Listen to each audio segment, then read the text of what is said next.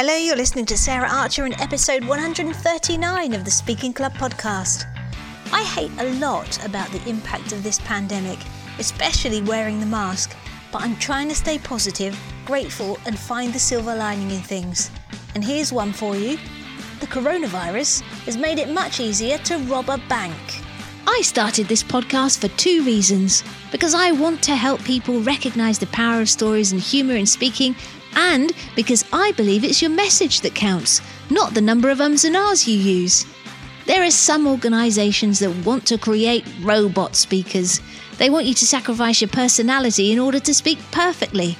But I want to let you know that you can be yourself and a sensational speaker. So, if you want to be a speaker that connects and engages authentically through stories, a speaker that gives value as well as a great performance, then welcome home. Hey, I hope you're well and thanks so much for joining me again. It's a bit chaotic at my place at the moment as we're having to move all our stuff into storage, so if it's a bit echoey, that's why. But do you know what? I've learnt how to stage my Zoom. I found a blank wall, stuck a few plants behind me and it looks fab. You wouldn't know I'm surrounded by packing boxes, bags and electronic leads that don't fit anything we own. Well, enough of that. It's smashing to be here with you again and I'm excited to share this episode with you. I'm hoping it gives you some light bulb moments. Now, as you know, there is one thing you can be sure of as a speaker, whatever platform you're using, and that is if you make your audience snooze, you lose. There are some more obvious places, like the beginning and end of your talks, where you probably know that you need to grab people's attention. But there are traps all the way through your talk that you can fall into. During recent coaching sessions, a few of my students had part of their talks where audience engagement would drop, and we worked through these so that their message would land as planned. So to make sure your talks come alive for your audience, I wanted to share a few of the mistakes they were making so that you can avoid them too. Okay, let's get into this. You may know that during my corporate career, I spent over 20 years in human resources. HR, or personnel as it's sometimes known, is a department which, in my experience and opinion, has a lot of authority but very little position power. Even though I reached director level, I found outside of the situations where employment law applied, I really had to just influence other leaders, managers, employees across the organisation to get things done. And one of the big tools I used to influence stakeholders was information and data.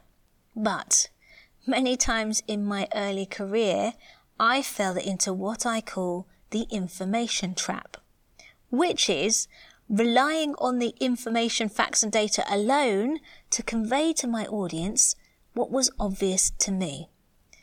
Information and data will play a part in persuading them, but these alone won't be enough to create the result you're looking for with your audience. Not to mention that today, facts have lost a lot of their weight over the past 4 years in the fake news era. The truth is that facts don't speak for themselves. We are all viewing the world with our own baggage and through our own lenses and filters. This means that what I take away may be completely different to you. When you do any sort of talk, you need to put it together like a lawyer in a courtroom. You need to nestle the facts within a compelling case to influence your audience and persuade them to see the same story that the facts are telling you. I used to get my HR team to put together a monthly management information pack for the company leadership team. And the first few times they came and presented the draft slides, they were just a series of data tables and bar charts on attendance and so on. And on each one, I asked the same question. So what? Because I wanted them to look beyond the surface data, to analyse it more deeply in the context of the business and our own goals. And it was often the case that when we asked the so what questions, it meant they had to do a bit more data mining and research to validate and explore those so what questions. And the first thing you need to do when you're putting your talk together is ask that so what question of the information you're presenting. possibly even multiple times, so that you can make sure that you lead people to the same conclusions that you have through your talk. Doing this exercise will help you to build the right context around the information so that it aligns with your message and intentions and resonates with the audience. Now, I've mentioned this next point before on at least one show, but the best way to bring your information and data to life is by sharing a story about one organization or person that illustrates the problem or solution linked to that so what. But the important thing here is that you share this story first before you present the data. Think about the charity fundraisers you've seen on TV. They highlight one story before sharing how the problems affect the many. In movies based on real life issues like, water contamination in communities, they will zoom in on one or two stories to get the emotional buy-in to the impact of the issue. And your aim with your story is to engage your audience emotionally, to make the problem real and concrete and relatable for them. This is what I call the power of one, and that references that one person or one organization that we talked about. So once you've hooked them, you can then zoom out and talk about the bigger picture with the facts and information that you want to share. I hope that makes sense. And then after you've presented the facts, you then need to bring it back to them, to your audience, and do a little time travel with them. Because what I want you to do next is show them two different futures, with or without the solution you're sharing, based on the facts that you're presenting. And here, you can also refer back to aspects of that first story you shared to highlight any of the key points you want to make. One other thing that you need to consider and prepare for are any objections and questions that might come up for your audience. You've got to step into your audience's shoes and look at the things that might surface for them. And then you've got to tie up any loose ends. I was watching a TV series the other day called Dead Fell Water. It was about a family that died in a house fire, all except for the father. Now, I won't spoil it for you, but when looking at the father as a suspect, the police said that he had enormous debts, which would have been a motive for him to murder the family to get the insurance money. Now, this guy was a doctor, his wife was a teacher, and they lived in this lovely big house in a very small village in Scotland. And on the surface, I couldn't see what would have caused him to have these debts, and they never explained it any further.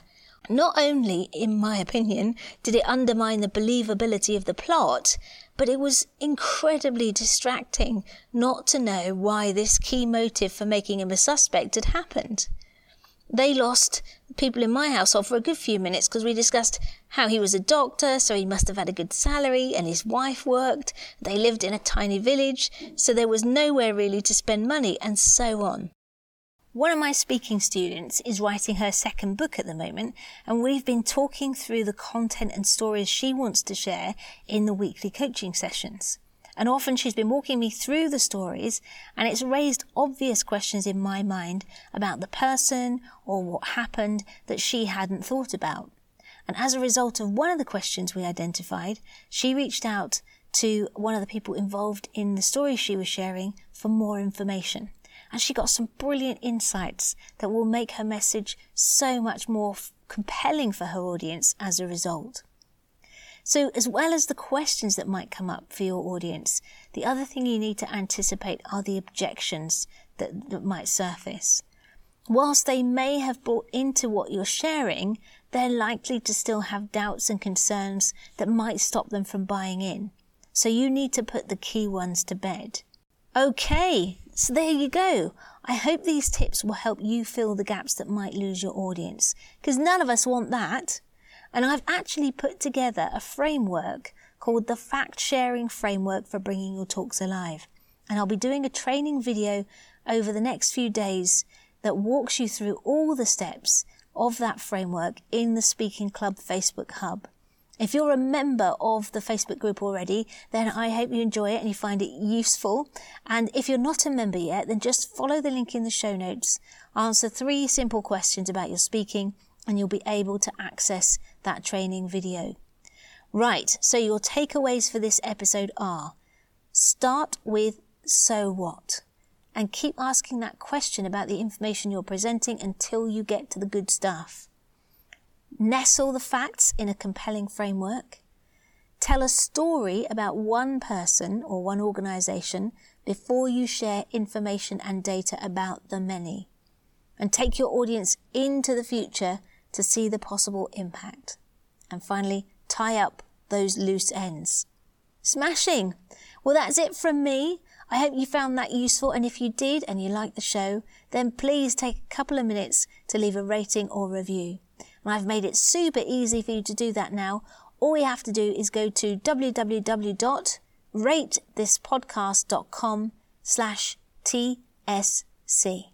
That's ratethispodcast.com/TSC and choose where you want to leave the review. Well, have a wonderful week as usual, and don't forget to go out, grab your life by the nuts, and get cracking. Bye-bye. Snackable stories are short, powerful, engaging, and very shareable. Because of that, they're great to use in Facebook Lives, podcasts, videos, keynotes, webinars, blogs, in fact, everywhere to share your message, build your audience, and grow your business. The trouble is that finding your snackable stories and confidently sharing them can feel like a struggle for many online entrepreneurs, authors, experts, and coaches, and that struggle can slow you down or stop you in your tracks. That's where my 7-day Snackable Story Challenge comes in. Over the course of just 7 days, I'm going to give you resources and training that will not only build your skills and confidence, but will get you a tangible result at the end and assets for you to use going forward. And the best bit is that all of it is completely free. To find out more, including if you meet the criteria to participate, then go to saraharcher.co.uk/challenge right now.